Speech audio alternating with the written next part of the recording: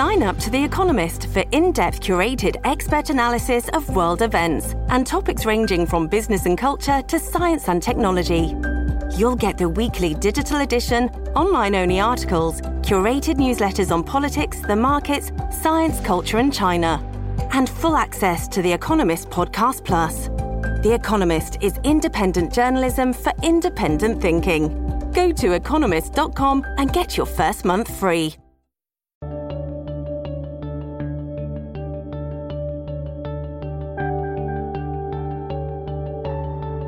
Hello, everyone. This is Ryan Tripp. I've returned to the New Book Network's History Channel. Today, we're going to be discussing the constitutional origins of the American Civil War, out earlier this year by Cambridge University Press. The author is Michael F. Conlin. He's professor of history at Eastern Washington University. Welcome to the show, Professor Conlin. Thank you so very much for having me. So before we dive into the questions, can you discuss a little bit about your selection of the cover image for the book? Yes, it's a kind of an iconic image by Currier and Ives of the Massachusetts 54th storming Fort Wagner. And so it pits African-American soldiers fighting Southern secessionists in, perhaps the most secessionist state, South Carolina.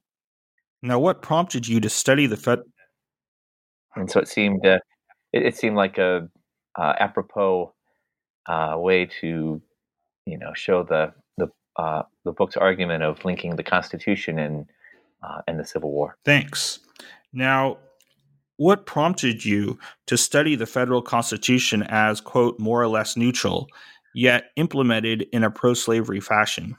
And what do you mean by ordinary Americans and popular constitutionalism? And why did you organize the book thematically rather than chronologically? Well, I study the Constitution as more or less neutral, just because I think a lot of the leading scholarship suggests that there are parts, of course, of the Constitution that supported slavery, and we'll cover those, I think, in some detail. The book, of course, does. But there are other parts that have great promise for anti-slavery. And the Constitution, it was far more pro-slavery in its implementation than the mere text. And Don Fehrenbacher's book makes this argument. So does Earl Maltz. And so, anyway, that's the and I think you'll see when we talk about the book, and the listeners will hear this as well, that there was a lot of ways the Constitution could have been, the practice of the Constitution could have been far less pro-slavery than it actually was. And the book focuses on ordinary Americans and popular constitutionalism, just to show that this wasn't a conceit of elites. I define ordinary Americans in a somewhat idiosyncratic way because this is concerning the Constitution. And so I don't define ordinary Americans versus elite Americans in terms of social class, but more, but actually in regards to their familiarity with the Constitution. And I take my page from Michael Kamen, who first made this distinction in a brilliant book on popular constitutionalism, and published about, I guess, 2 or 3 decades ago. But anyway, the idea is that most Americans, even Americans who went to university, even Americans who were lawyers, did not have extensive training in constitutional law. Today, it's quite a common thing in political science and history courses for undergraduates to have training in the Constitution, and certainly in law school. But this was not so in the U.S. in the 1840s and 50s. In fact, there were just a very few law schools. Most American lawyers trained by reading law, like Abraham Lincoln and Stephen A. Douglas did. And so, in that way, they had no real exposure to constitutional law. And I define elites as people who either taught constitutional law or who held nation or statewide or national office as an effort to tease out, or people who actually went to law school, even though they often didn't have a course in constitutional law.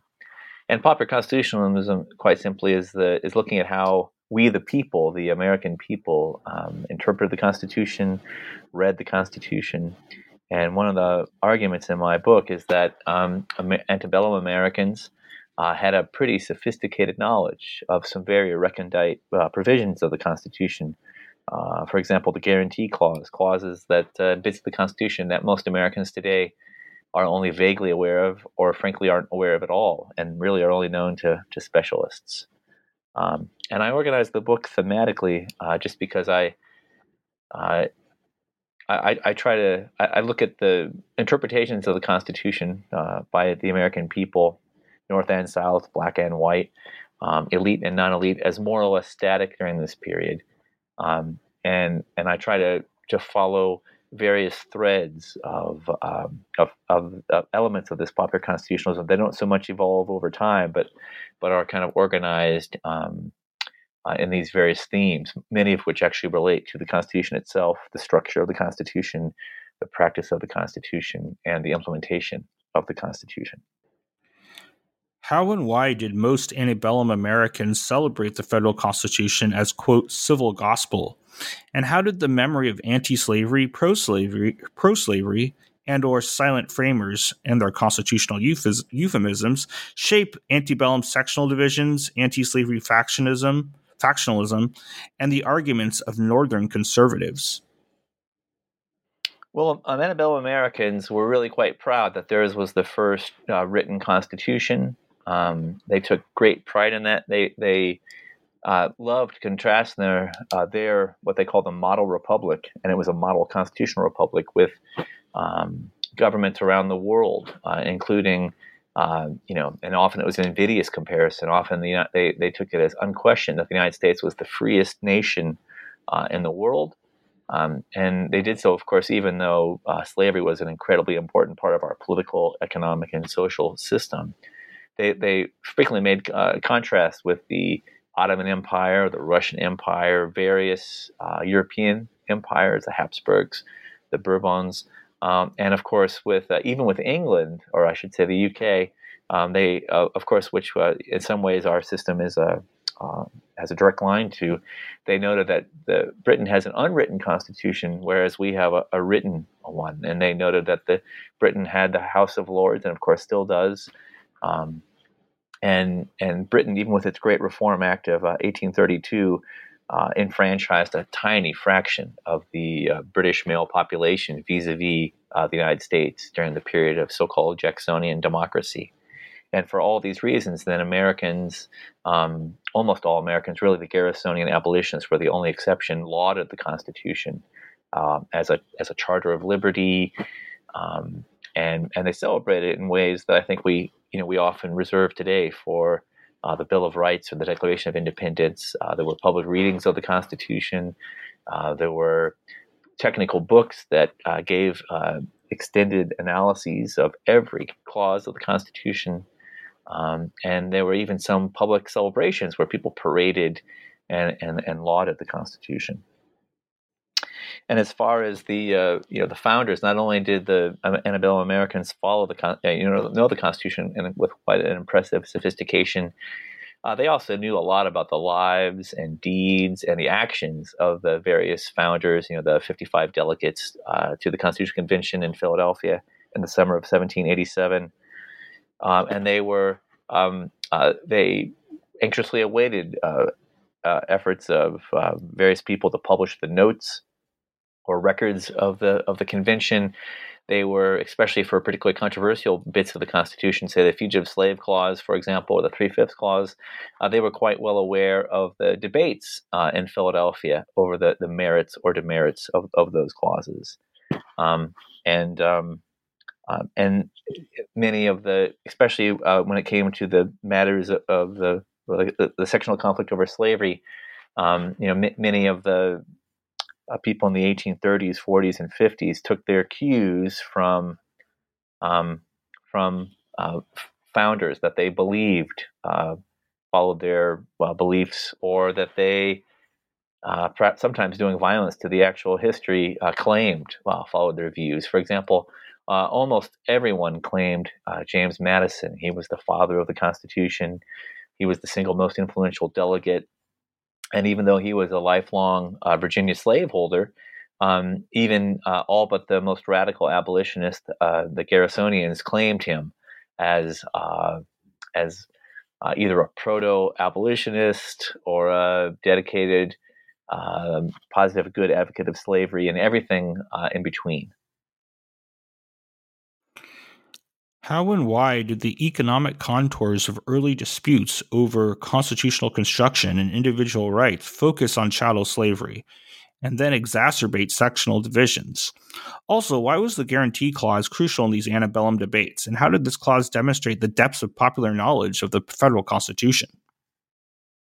Just as they quarreled over the proper interpretation or construction, if you like, of the Constitution and various clauses, or the various founders, they also quarreled over the various proper constructions. And a lot of those debates would be very familiar to our ears today. There were certainly, although they didn't necessarily call themselves this, originalists.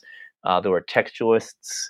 There were advocates of a living constitution. Those are the main schools. And they were very much present in the 1830s, 40s, and 50s. And of course, debates over slavery quickly came to focus on individual rights, the right to property, due process.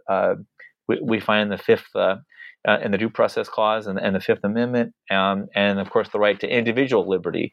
So slavery was a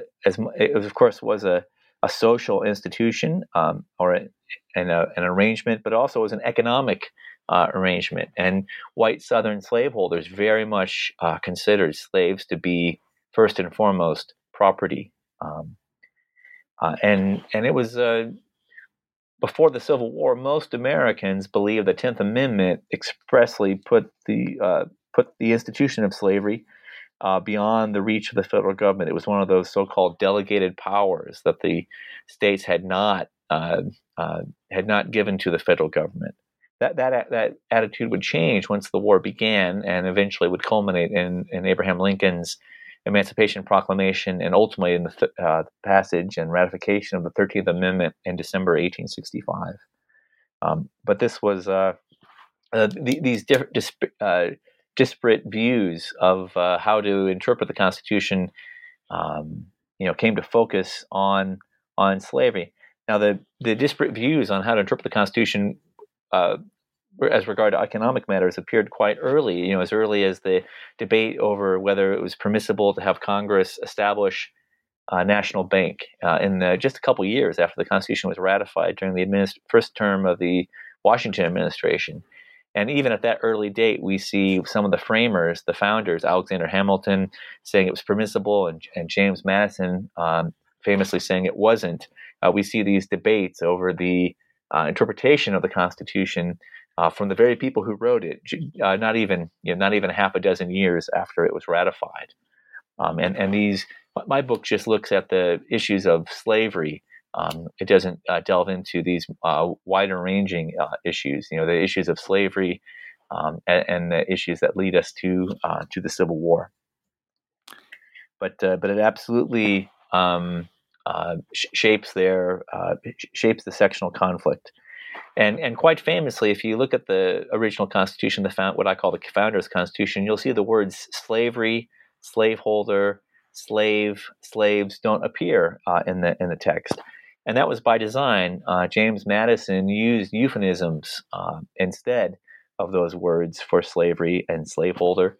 And he did so because he didn't want to mar the text of the Constitution with those words. He hoped slavery would be ephemeral. And he purposely convinced the drafters of the Constitution to leave those words out. And that allowed some abolitionists, I think sometimes opportunistically or even cynically, to claim that the slavery wasn't even countenanced by the Constitution. And it forced defenders of slavery to unpack that and explain how and why the Constitution certainly did. In several cases, the 3/5 Clause, the Fugitive Slave Clause, and the International Slave Trade Clause certainly impacts slavery, and in many cases protect, defend, and perpetuate slavery. And Northern conservatives, given the epithet doughface, usually Democratic, but a few Whigs, often supported white Southerners in their interpretations of the Constitution and in their protection of slavery. They often regarded this as their constitutional duty to do so. So the Constitution really helps to is really part of these of the sectional conflict over slavery, the political conflict over slavery, and helps to shape how people sort themselves out in that conflict. So on that note, how did the idea of a federal ban on the international slave trade, entwined with an ending to chattel slavery, persist into the antebellum period for both pro-slavery and anti-slavery proponents? And what were arguments perhaps offered for the opposite? Also, what was the significance and insignificance of slave trade revivalism as well as its symbolism, both the North and the South? Well, there was, in 1787, 10 of the 13 states had actually banned the international slave trade themselves. And it was widely regarded as a barbarity, even by people who were perfectly happy to drive slaves in their own cotton fields or rice paddies. And so when the issue came before the Constitutional Convention, it seemed at first blush like that would be a very straightforward matter to have empower the federal government to ban something that had already been banned by 10 of the 13 states. And the 3 states that hadn't done so were South Carolina, North Carolina, and Georgia. But as it turned out, both anti-slavery founders and pro-slavery founders believed that the constant importation of slaves from either Africa itself or from other parts of the Americas that practiced slavery was absolutely necessary to the maintenance of the slave system. And that was actually true for the vast majority of the slave systems in the New World. But it was not true for the system in the United States. The United States, in the relatively early in the colonial era, I think around the 1740s, 1750s, established a more or less equal sex ratio between female and male slaves. And that allowed the state slave population to be stabilized by a natural increase rather than importation. But the founders weren't aware of this, and so they believed that to ban the federal slave trade, or to have a federal ban on the slave trade, international slave trade, would be to end slavery in the United States, that eventually it would just cease to exist. All the slaves would, in essence, either would die off if they hadn't been liberated or freed themselves. And of course, it didn't turn out that way, but that's part of what made that debate so fraught. And that's where we get the rather curious compromise that the International Slave Trade Clause has. What it does is it allows states to import slaves until 20 years after the ratification of the Constitution. If Congress chose to, Congress after 20 years could pass some kind of regulation. Everyone knew Congress was going to pass a law that would, in fact, ban the federal slave trade. But in those 20 years until then, states were free to import new slaves. And South Carolina, in particular, imported the better part of 80,000 slaves from 1788 to January 1st, 1808. And Thomas Jefferson was president in 1807. He, to his great credit, convinced was the leading force. In fact, I argue that's his greatest anti-slavery contribution. He forced his party, which had majority in both the House and the Senate, to take up and pass the federal ban on the federal slave trade, or the international slave trade. And in the 1850s, there started to be proponents of reviving the slave trade. And this was kind of a logical extension of the positive good defense of slavery. The premise was that if slavery was a benefit not just to the master, but also to the slave, him or herself, then the slave trade itself was a beneficial institution, a beneficial process, and should be encouraged.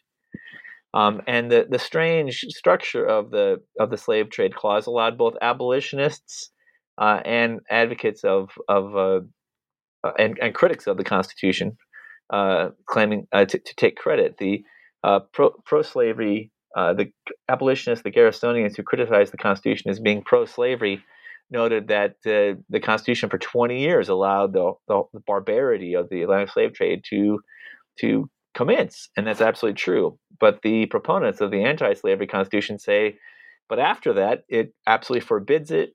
And a few years later, I think it's 1819, 1820, Congress passes a law applying the slave trade, if you're an American, an act of piracy with a potential capital sentence.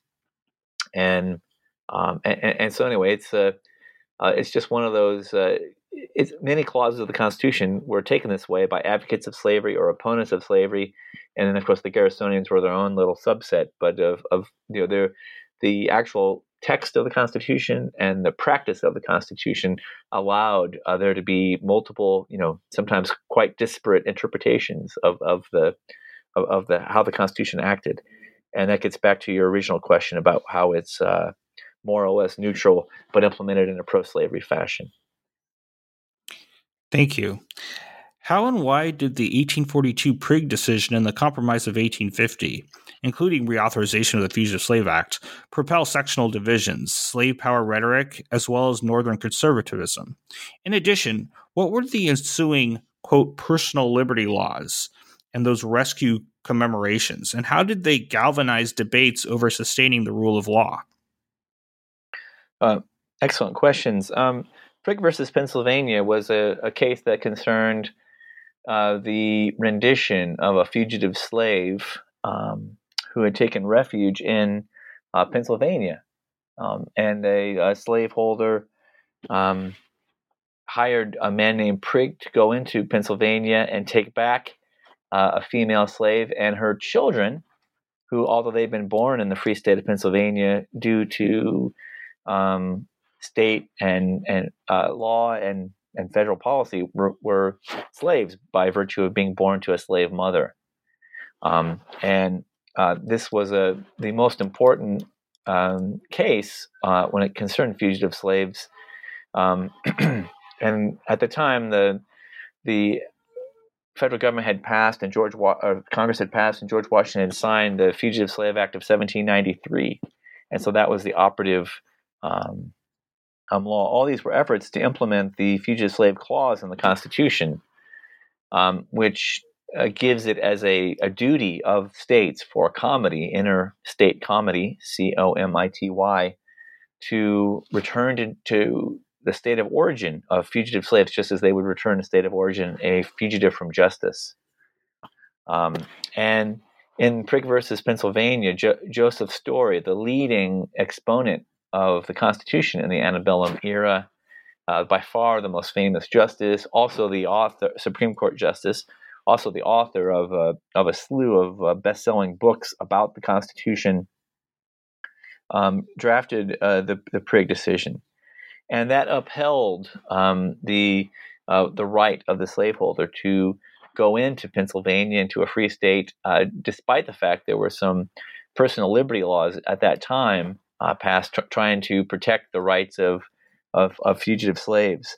The Fugitive Slave Act of 1793 put the onus on the slaveholder to return his or her slave.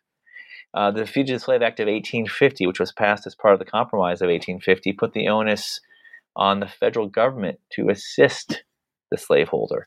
And for that reason, then the federal fugitive slaveholders who alleged that they had a slave that had freed him or herself could actually get the help of federal marshals to detain and then try to return their slaves. And the Fugitive Slave Act of 1850 denied alleged fugitives all due process protections. They weren't permitted to give testimony. They weren't allowed to cross-examine their accuser. They weren't allowed to have presumption of innocence. They weren't allowed to have the assistance of counsel. All rights, of course, enshrined in our Bill of Rights, part of the Constitution. And so after Prigg, and especially after the Compromise of 1850, most of the free states passed a slew of personal liberty laws, sometimes 3 or 4 apiece before the outbreak of the Civil War, conferring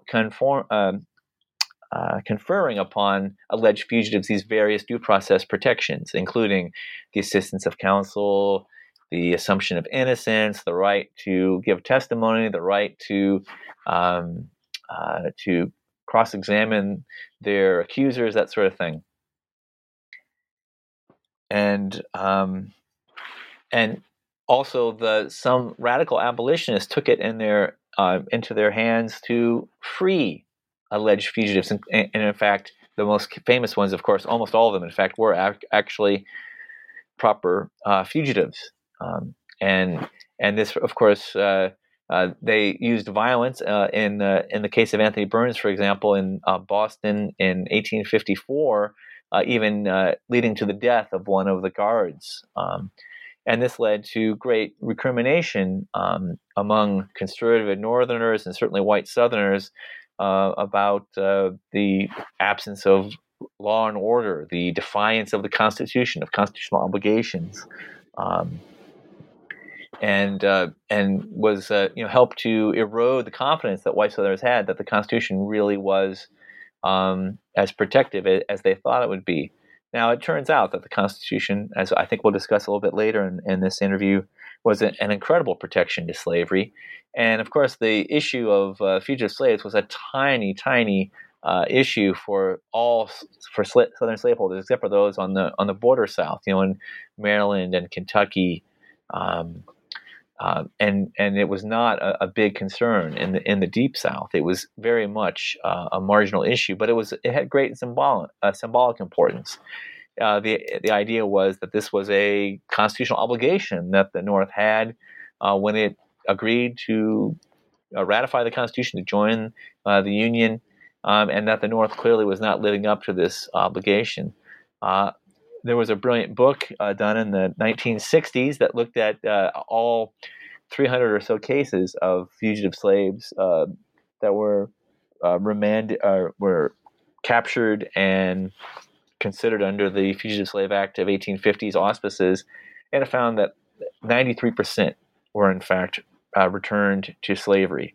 And so that these rescues and jury nullifications in some cases were incredibly rare and were very much went against the grain of the flow. But they were, of course, publicized by states' rights advocates and Southern extremists, and helped to form a real sense of grievance among white Southerners that the North was not living up to its constitutional obligations, that it was defying the Constitution, that if they couldn't trust them on this, what else were they going to do to try to undermine slavery?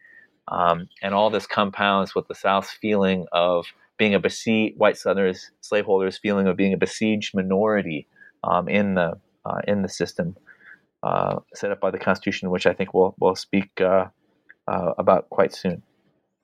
How and why did state parity in the Senate help Southerners prevent the North from gaining a majority in the Senate and, along with the 3/5 compromise, keep the South competitive in presidential elections? Also, how were pro-slavery and conservative Northerners' fears of Western free soil linked to an anti-slavery amendment, and why did much debate center over Delaware, Washington, D.C., and that gag rule? As I say, parity in the Senate was far more important than the 3/5 clause in protecting the Southern minority from, quote, the tyranny of the Northern majority, unquote.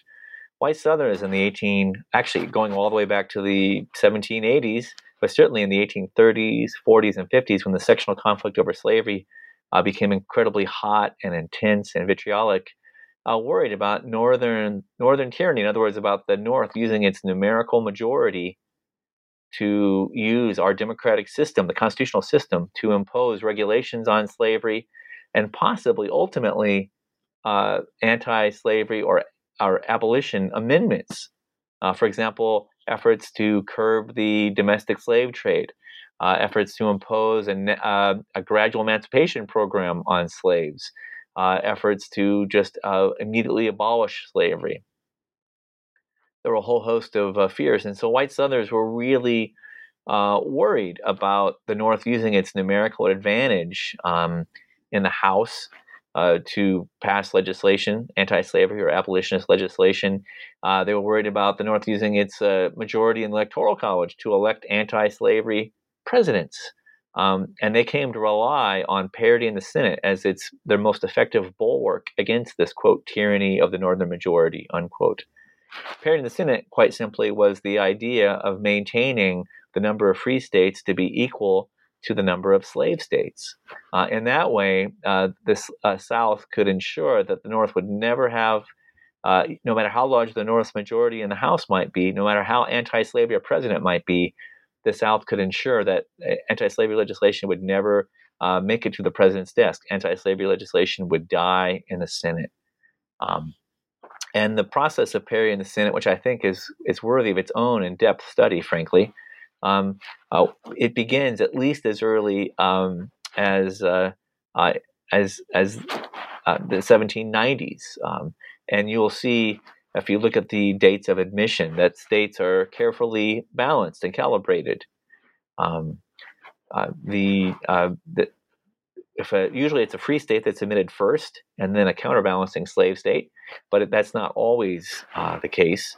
And parity in the Senate ensured then, and this process goes all the way up to 1850, and it's only with the admission of California as a free state in 1850 that upsets parity in the Senate. White Southerners had expected, and in fact most Americans had expected, California to be divided into two states, Northern California a free state, Southern California a slave state. And Californians, not for the last time, defied and surprised national expectations by coming in as one massive free state. And this, as it turned out, ended parity in the Senate. Now, that wasn't, of course, immediately known, and white Southerners cast about trying to restore parity in the Senate. They did so in several ways. One, they tried to cut California in half. They tried to carve out a part of California that could be a slave state. They also tried to make Utah and New Mexico into slave states through popular sovereignty, and of course that failed. They also engineered the repeal of the Missouri Compromise, which was simply a piece of legislation passed by Congress and signed into law by President James Monroe. And they tried then, and that of course allowed the possibility of slavery in the remnants of the Louisiana Purchase, and they tried to famously make Kansas into a slave state, which led to Bleeding Kansas in the 1850s. And all these efforts failed, but that was why the South was so concerned about the westward expansion of slavery. I argue that that's far more important than soil erosion and leaching of nutrients in the eastern seaboard southern states. That far more important. The westward expansion of slavery turned out to be the immediate, most pressing political issue that causes the Civil War. The Democratic Party splits over the westward expansion of slavery. The Republican Party forms over the westward expansion of slavery. Of course, the Republican Party opposes the admission of new slave states. The Democratic Party divides into a part of the Democratic Party that wants, in 1860, that wants a federal slave code. In other words, all slavery to be in all the Western territories. The Northern Democrats, led by Stephen A. Douglas in the election of 1860, favor national, or I should say popular sovereignty. In other words, allowing the residents of the territories themselves to decide whether they're slave states or not. And this issue, this incredibly important issue, the westward expansion of slavery, has its import because of parity in the Senate. Everyone realized that parity in the Senate was this huge bulwark protecting slavery. Abolitionists who hoped to pass an anti-slavery amendment realized that they had an incredibly steep hill to climb because they had to get 2/3 of each house of Congress to approve an anti-slavery amendment, and then they had to get 3/4 of the states. And this would prove to be an incredibly high bar. In fact, it was only surmounted because of the Civil War and the disruption of national politics. And I argue that the parity in the Senate was such an incredible protection for white Southerners' practice of slavery. That I note that even today in our Union of 50 states, that if all 15 slave states had refused to assent to the 13th Amendment, it would not have passed even today. We would need to have 60 states and the other 45 free and supporting it. And so white Southerners, in their efforts to secede, from their point of view, tragically miscalculate about, they don't realize just what an effective bulwark parity in the Senate and the incredible difficulty we have in amending our Constitution were for the protection of slavery. And I should note that our Constitution is among, if not, the most difficult to amend in the world, or perhaps the most difficult to amend in the world. And so the parity in the Senate then was an incredible protection to white Southerners. And added to this was and of course that's an implementation of the Constitution, right? That parity in the Senate is not required by the Constitution. Was also another part of this was the two-party system. The two-party system, which was imposed on, was highly likely to be brought about because of our first past the post or winner take all system of politics in single member electoral districts. All those things strongly tend towards, according to Dervinger's law, towards a strong two-party system. What that meant was that both the first political party system between the Democratic Republicans and the Federalists, and then later the second one between the Whigs and the Democrats, the national parties tried to evade the issue of slavery because they wanted to appeal to voters in the North and the South, non-slaveholding voters and slaveholding voters. And for that reason, then they tended to balance their presidential tickets. They frequently had a slaveholder and a non-slaveholder, a Northerner and a Southerner on the ticket, and they would often alternate. If a slaveholder was at the top of the ticket in year 4, then the slaveholder would be a slaveholder would be vice president, and a non-slaveholder would be the presidential candidate in year 8, if you like, the next presidential cycle. And dough faces, Northern Democrats, usually Democrats, occasionally Whigs, so-called Northern men with Southern principles, served a valuable role in this system of serving as the running mates to white Southerners, and in some cases, playing a key role as president in passing crucial legislation. For example, the repeal of the Missouri Compromise by the Kansas-Nebraska Act in 1854 by Franklin Pierce. And so the combination of the two-party practice, parity in the Senate, and these and the use of dough faces were all pro-slavery practice that went beyond the more or less neutral Constitution. I think it was more pro-slavery than anti-slavery, but it certainly had some anti-slavery in the text and structure of the Constitution. But its implementation was far more pro-slavery than anti-slavery. Between 1858 and 1860,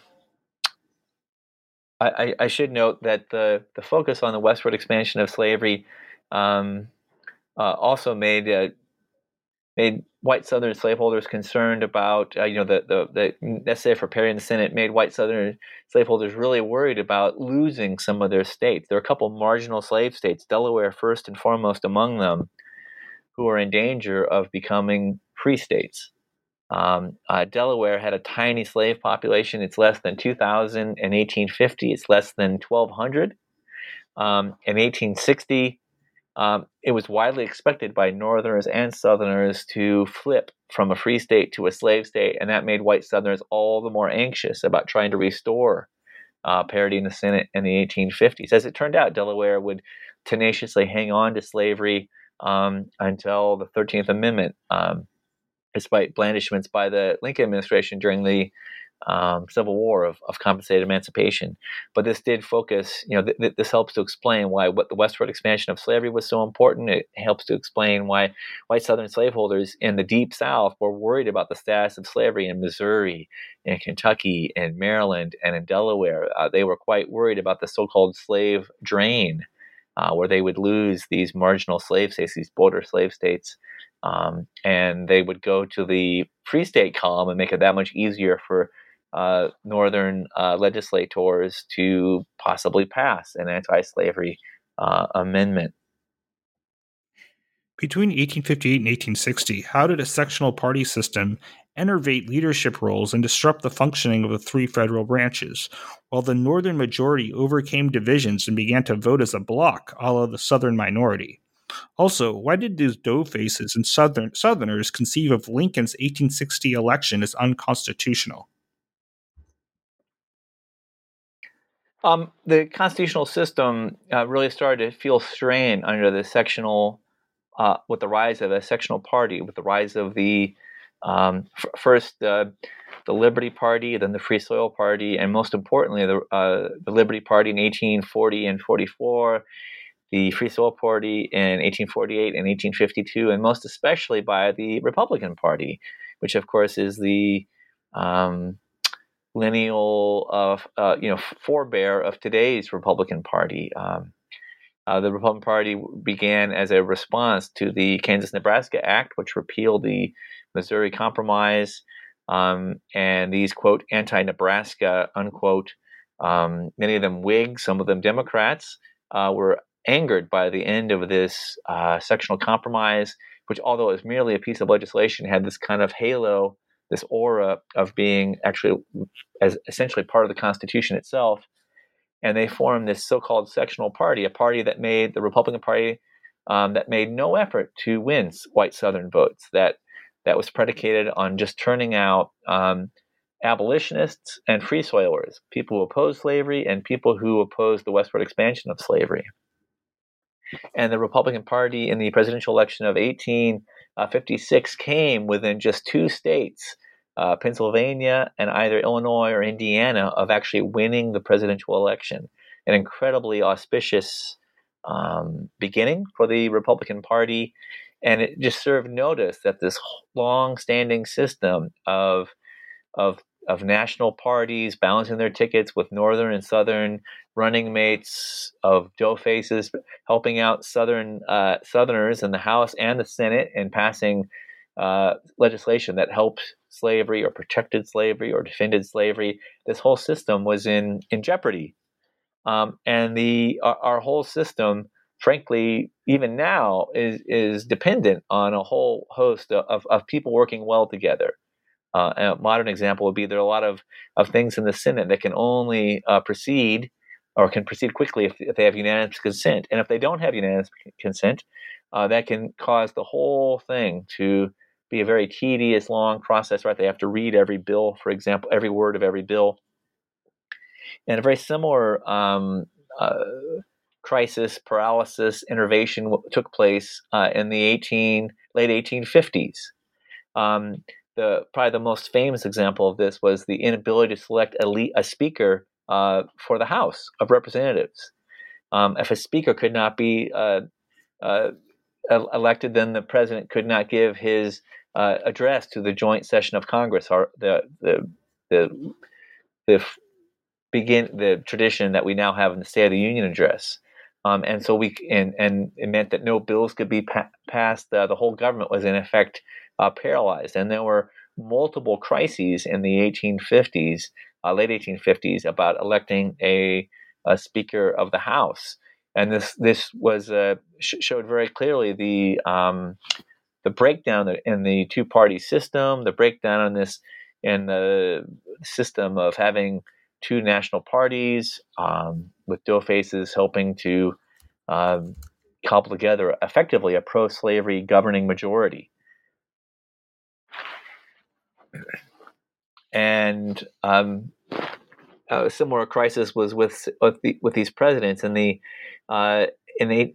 last two presidents before the Civil War were Northern dough faces, Franklin Pierce from New Hampshire and James Buchanan, who is often listed as perhaps as one of the very worst presidents, a doughface from Pennsylvania, and they had they were people who were selected largely because of being genially pro-Southern and pro-slavery, and the whole system started to break down with very little effective leadership from the presidents, Congress being paralyzed, and when it did finally organize, sputtering, having members, especially in the House, but also in the Senate, being armed, having nasty confrontations, including fist fights and threats of personal violence with firearms, and even the Supreme Court, which had a long time held itself up as being above the fray, the political and sectional fray, had weakened its political standing and its regard nationwide by its notorious Dred Scott decision in 1857, where it very bluntly said that it was unconstitutional for the Congress to pass laws that that prohibited the slaves from being taken into the Western territories. A pretty shocking bit of actually putting their thumb on the political scale. And of course, along the way, Chief Justice Taney, who wrote the spelled Taney but pronounced Taney, put his thumb on the scale and clearly said that people of African descent were not intended by the founders to be citizens, and hence were not, even though there were many citizens, black citizens of the United States. They'd voted, they'd been issued passports, they'd fought in wars, they did all sorts of things that showed that they were citizens. And so, by that time, then there were real concerns all across the American political spectrum about our constitutional form of government, about how it was acting under the incredible strains of the sectional tensions over the political issue of slavery, and Lincoln's election, or the presidential election of 1860, was perhaps the coup de grace, the final blow. As I said before, the Republicans ran Abraham Lincoln on a free soil platform, a platform that was that would not let slavery to expand. In other words, would keep the South from restoring parity in the Senate. The Northern Democratic Party, the Democratic Party, if it had stayed united, would have certainly prevailed. Instead, divided over the westward expansion of slavery.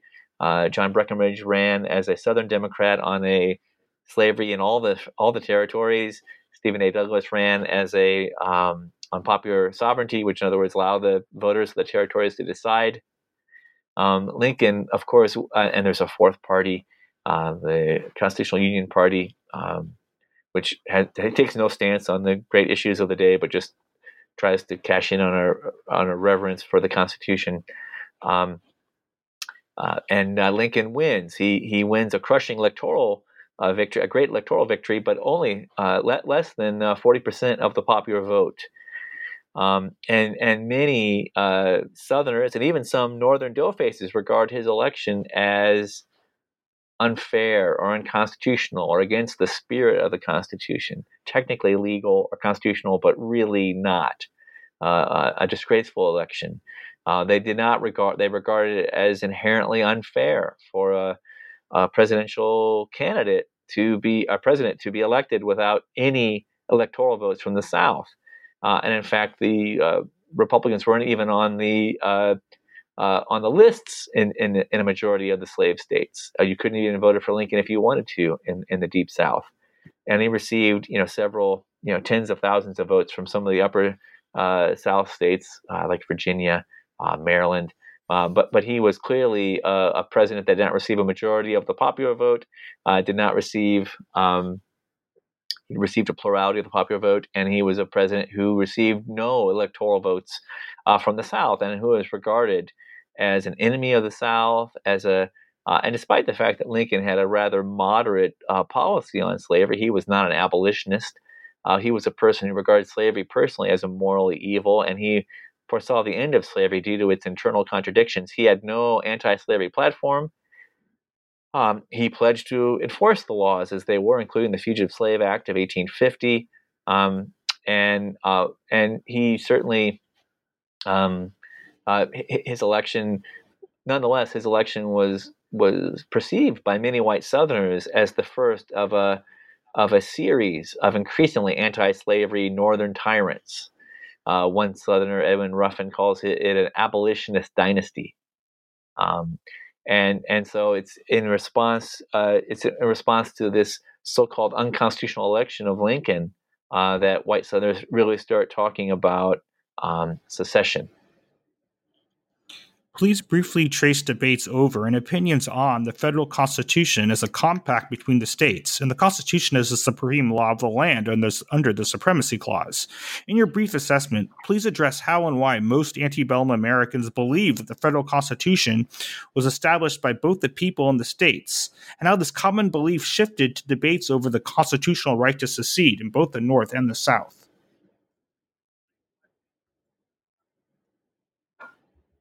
That's a great question. Constitution,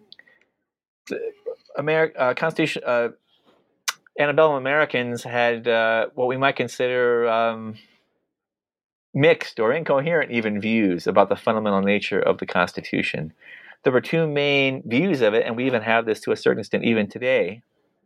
One is a compact of the states, in other words, an agreement between the states. Under this notion, and this was the notion favored by states' rights advocates in the South, and some of them in the North, of course, the states were sovereigns, and they ceded some part of their sovereignty to the federal government for limited, narrow, expressed ends that were outlined in the Constitution. For example, the common defense, imposing tariffs, that sort of thing, having common weights and measures.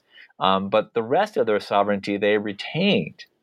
And since it was a compact, which is a kind of a fancy word for an agreement, if the federal government overstepped its proper domains, if it started intruding upon or usurping powers that were properly reserved to the states could in fact leave the Constitution, could secede, or a step before that, they could nullify an unconstitutional law. In other words, make that law null and void within the confines, within the borders of that state.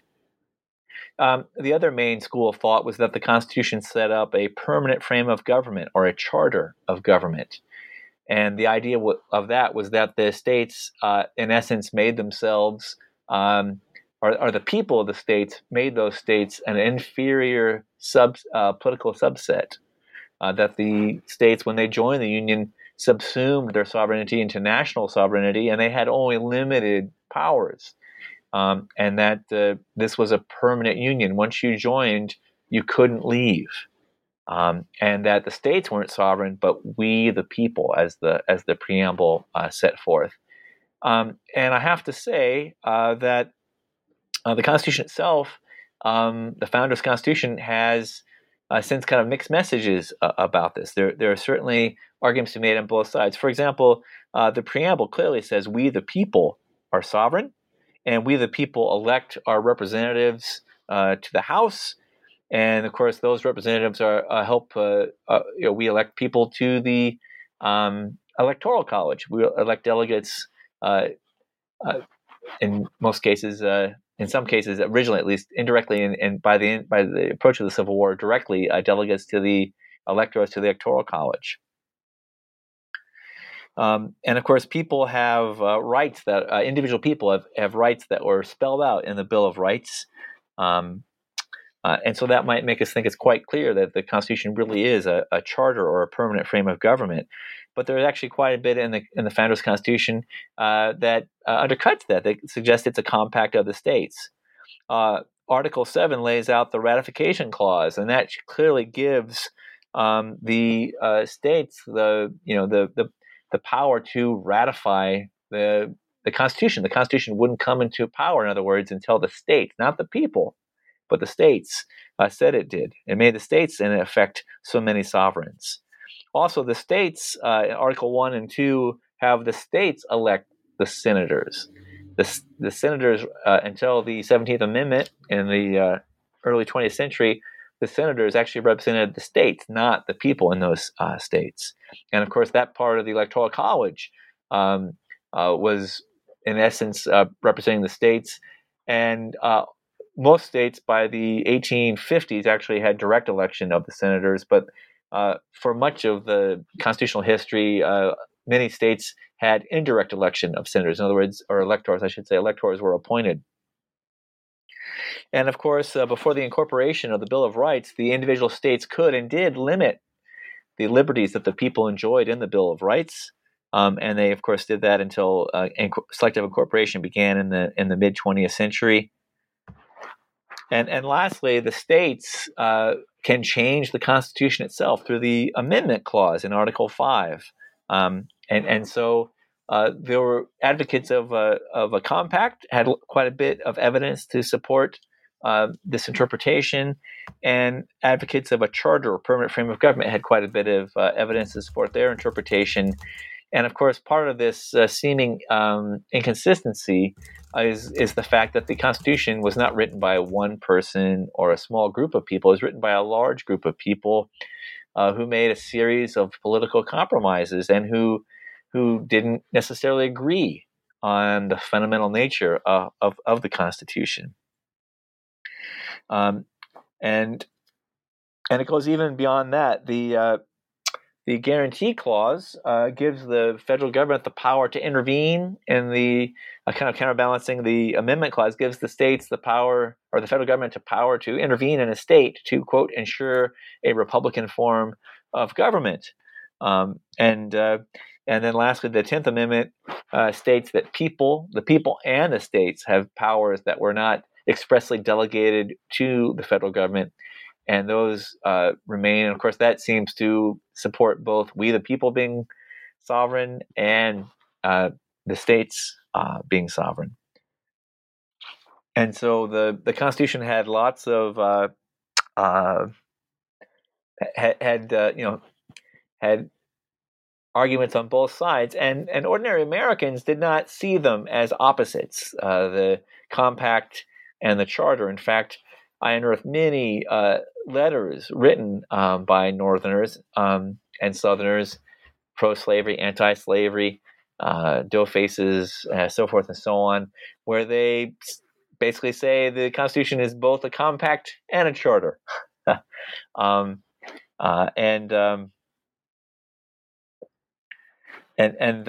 this helps to undergird the idea of whether there's a constitutional right to secede. Some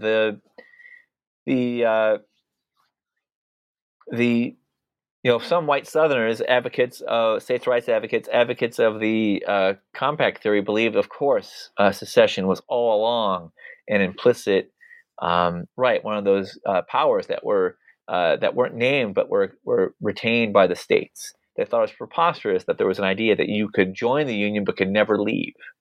I like to joke in my classes that sounds kind of like the mob, right? You can join the mob, but you can't leave the mob. And many advocates of the permanent frame of government said it was exactly that. The states had subsumed their sovereignty into the federal government. They could not leave. It was an absolute impossibility. And I found cases of even anti-slavery Northerners admitting there was a Southern right to secede. Now, many of them would quibble and say, rather than being a constitutional right, it was in fact a right of natural law. In other words, if they were an oppressed person, they could go. But that meant, of course, it was extra constitutional rather than constitutional. But this was an issue that was widely debated and discussed at this time. And once the Civil War began, though, opinions in the North hardened, and even most dough-faces regarded secession as unconstitutional, as a real threat to the rule of law, as a blow to the model republic. Right? Many of them thought there was nothing. The Civil War had at stake the very future of constitutional government, democratic constitutional government, not just in the United States but in the world. They believed the United States was the model republic, and that if constitutional government, democratic constitutional government, failed in the United States, it would fail.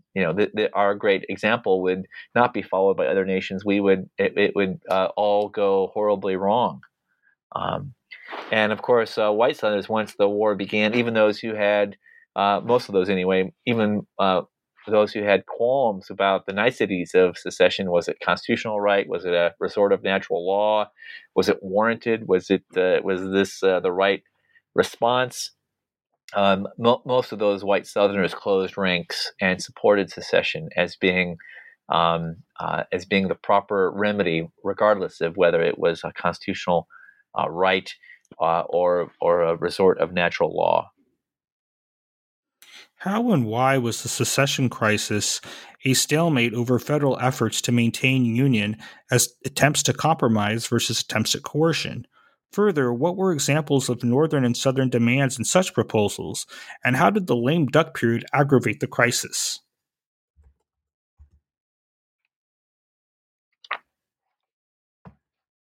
The secession crisis was both was a stalemate. The Constitution was silent, of course, about secession. It didn't say states could secede. It didn't say states could not secede. It was also silent, of course, about what to do if states did secede. And so President James Buchanan, often, I have to say, vilified or demonized, was in an incredibly difficult position.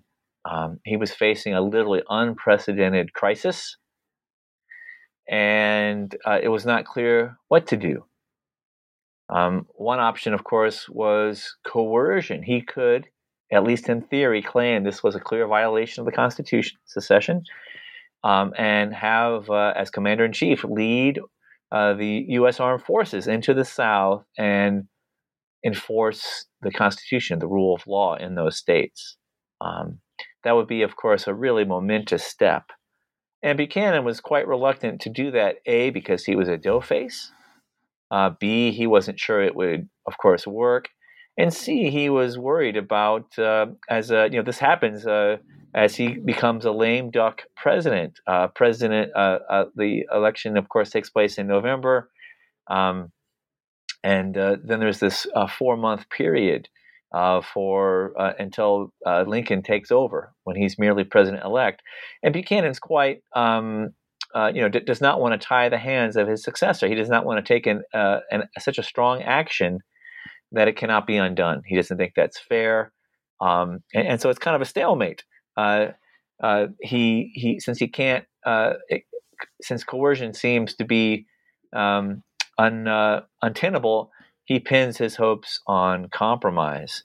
Now, of course, the United States Congress had passed a series of compromise bills, laws about slavery: the Missouri Compromise of 1819, 2021, the Compromise of 1833, the Compromise of 1850, and those had, kind of patched over the sectional conflict over slavery. But Congress, of course, was not as highly functioning as it was in 1819, in the 1820s, in the 1830s, or certainly in 1850. They have the rise of the Republicans.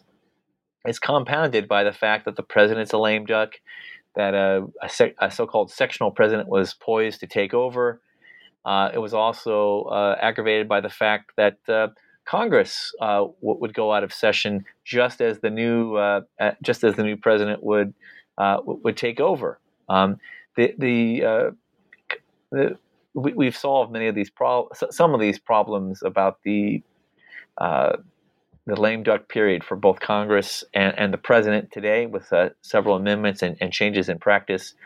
But the U.S. system back then just was not prepared to handle a crisis like this.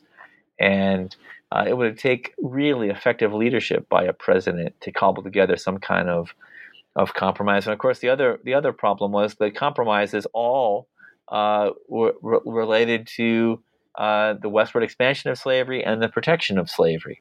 And they're quite simply, it was a real stretch to get the Compromise of 1850, 10, 11 years earlier. In fact, many historians regard this as an armistice because there was very little compromising done. Just a small group of swing voters helped make the difficult votes possible for both the pro-North provisions and the pro-Southern provisions. And so all these efforts undercut the ability for compromise. There was not strong presidential leadership. The president was a lame duck. The parties were divided. They could not agree. The South basically asked for provisions that would protect slavery from a constitutional amendment, even though, frankly, we now know, I argue very clearly, I think those weren't necessary. And the North, of course, could not agree to grant it. And so neither coercion nor stalemate nor compromise was able to resolve the secession crisis. And the various proposals to resolve the sectional crisis, the so-called Crittenden Compromise, the Washington Peace Plan, these all had elements of compensation for slaveholders whose fugitives were not properly rendered to them under the Fugitive Slave Act of 1850. Protections against, additional Southern states, slave states, so that they could restore parity in the Senate. Protections against anti-slavery legislation, all those sorts of things. And those were just the sorts of things that certainly Republicans, but even some Democrats weren't prepared to grant. And so at the very end, I argue that the Constitution was unable to resolve the political dispute over slavery. The South was a political minority. It wanted to protect its economic, social institution of slavery. And over time, the North became increasingly less willing to agree to abide by slavery. And the Constitution was unable, for a variety of reasons, to resolve this dispute. The two-party system was not nimble enough. The meetings of Congress and the assumption of power by the new president were not seamless enough. The whole structure of the federal government was unable, when push came to shove, to resolve this issue, and that's ultimately why we have the Civil War. That's why I argue the Constitution. The Constitution's inability to resolve the political dispute over slavery causes the Civil War. And the Civil War settles these matters to a great extent. Not many people today argue the Constitution is a compact of the states. Not many people argue, at least not many political leaders and commentators argue that secession is a proper remedy for aggrieved minorities, political minorities in states. The Constitution finally has an anti-slavery amendment that begins the process of fundamentally changing the founders' Constitution.